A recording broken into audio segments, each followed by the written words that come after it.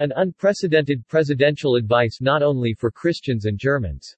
Today's Christmas address by German Federal President Frank-Walter Steinmeier at Schloss Bellevue in Berlin is a message the entire world should pay attention to. A balanced, urgent and global way forward by a head of state with a vision, and a sense of reality. Frank-Walter Steinmeier is the 12th President of the Federal Republic of Germany. My fellow Germans, my wife Elke Budenbender, and I send our warmest greetings to you all this Christmas. Whether you will be spending these days alone or with family, in a festive apartment or on night shift, in the room of a nursing home, as a nurse or doctor on the ward, or on duty at the police or fire station, wherever you happen to be, we wish all of you a happy and blessed Christmas. When we look back on the past year, we see much that worries us, much, too, that made us fearful. We remember the catastrophic floods in the summer. We remember our soldiers who returned home from Afghanistan, and also the people who have remained there amid suffering and starvation. We are concerned by the news we hear from many regions of our turbulent world, also and particularly from Eastern Europe. And yet this past year also saw much which gives us hope. I am thinking of the tremendous solidarity with the flood victims, of the donations, and especially of the huge practical assistance.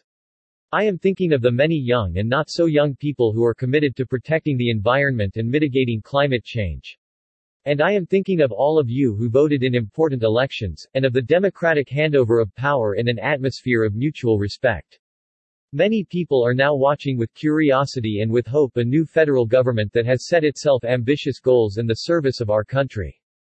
Above all, however, I am thinking of the commitment shown by volunteers in all corners of our society. So much is done in the background, day in, day out, so many people are rolling up their sleeves and helping as a matter of course. Day by day they all weave the network which makes up the positive fabric of our society and holds it together. Yes, and then there is COVID-19. Soon, it will be 2 years since the pandemic began to dominate our lives here and across the world. Rarely have we felt so directly the vulnerability of our human life and the unpredictability of the future the next month, the next week, indeed even the next day. Just now, once again, we face greater restrictions in order to protect ourselves against a new variant of the virus. Yet we have also learned that we are not powerless. We can protect ourselves and others. I am glad that the vast majority have recognized the potential that the vaccination holds. How much great suffering, how many deaths has it prevented up to this point? Seldom has our state had such a responsibility to protect its people's health and lives. To do justice to this responsibility it needs expert scientists, doctors, and nurses, responsible law enforcement officers, and employees in the public authorities. They are all doing their best. And they are all gaining new knowledge, correcting assumptions that have proven false, and adapting measures. People can make mistakes, but they also learn. So the state has an obligation and must act, but not only the state. The state cannot put on protective masks in our place, nor can it get the vaccination on our behalf. No, it is up to each and every one of us to do our part. I would like to thank from the bottom of my heart the vast, often silent, the majority in our country who have been acting cautiously and responsibly for months now. Because they have realized that more than ever before, we are dependent on each other, I on others, and others on me. Of course, there are disputes here. Of course, there are uncertainties and fears, and it is important to address them. In our country, no one is prevented from doing so. The crucial thing is how we talk about these issues in our families, with our friends, in public. We sense that after 2 years frustration is growing, irritability is widespread, we are increasingly seeing alienation and, regrettably, open aggression. It is true that in a democracy we do not all have to be of the same opinion. But I appeal to you to remember this, we are one country. When the pandemic is over, we need still to be able to look one another in the eye. And when the pandemic is over, we still want to live with each other. The pandemic is not going to come to a sudden end. It will keep us occupied for a long time yet. And it is already changing us, even leaving its mark on our day-to-day language. Not only have we had to become familiar with new terms like incidence or 2G+.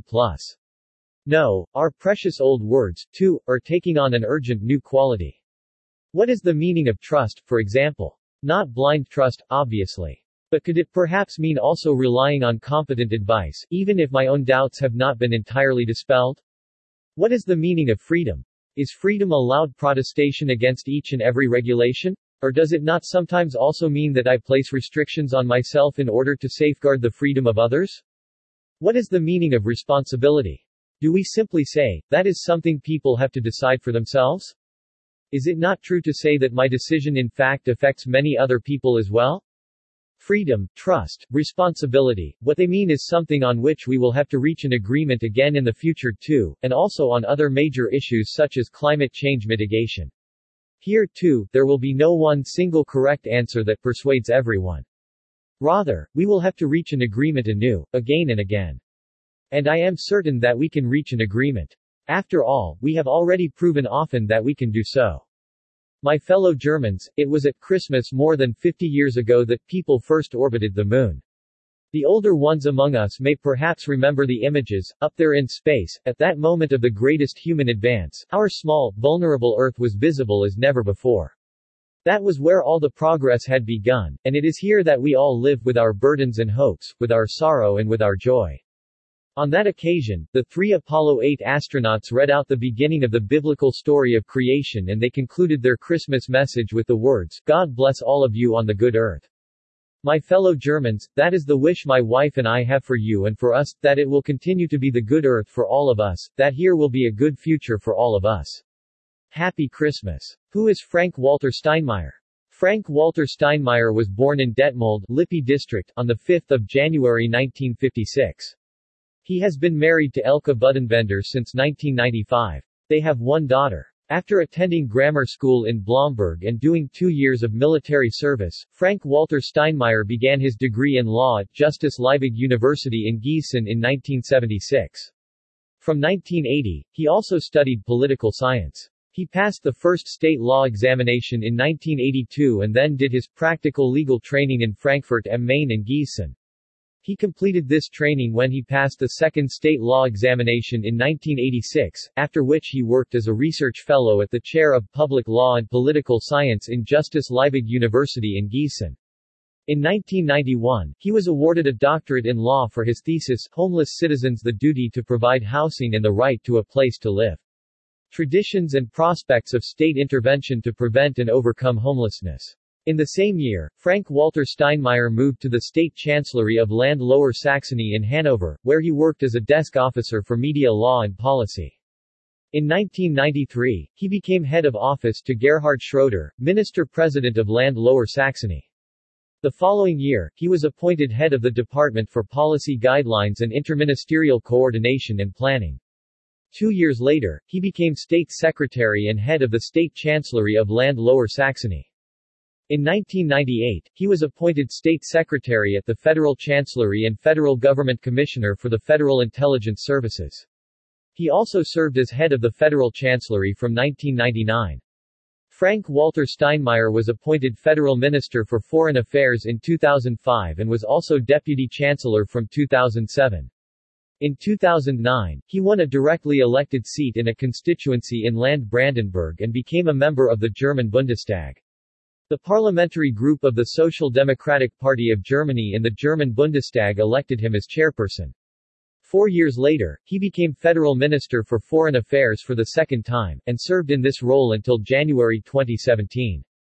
Frank Walter Steinmeier has received numerous awards and prizes, including the Ignaz Bubis Prize for Understanding, the Europe Prize for Political Culture, the Bosphorus Prize for European Understanding, the Willy Brandt Prize, the Tolerance Prize of the Evangelical Academy of Tutzing and the Ecumenical Prize of the Catholic Academy in Bavaria. He has been awarded honorary doctorates by Paderborn University, the Hebrew University of Jerusalem, the University of Piraeus and Ural Federal University of Ekaterinburg. He is also an honorary citizen of the cities of Sibiu and Reims.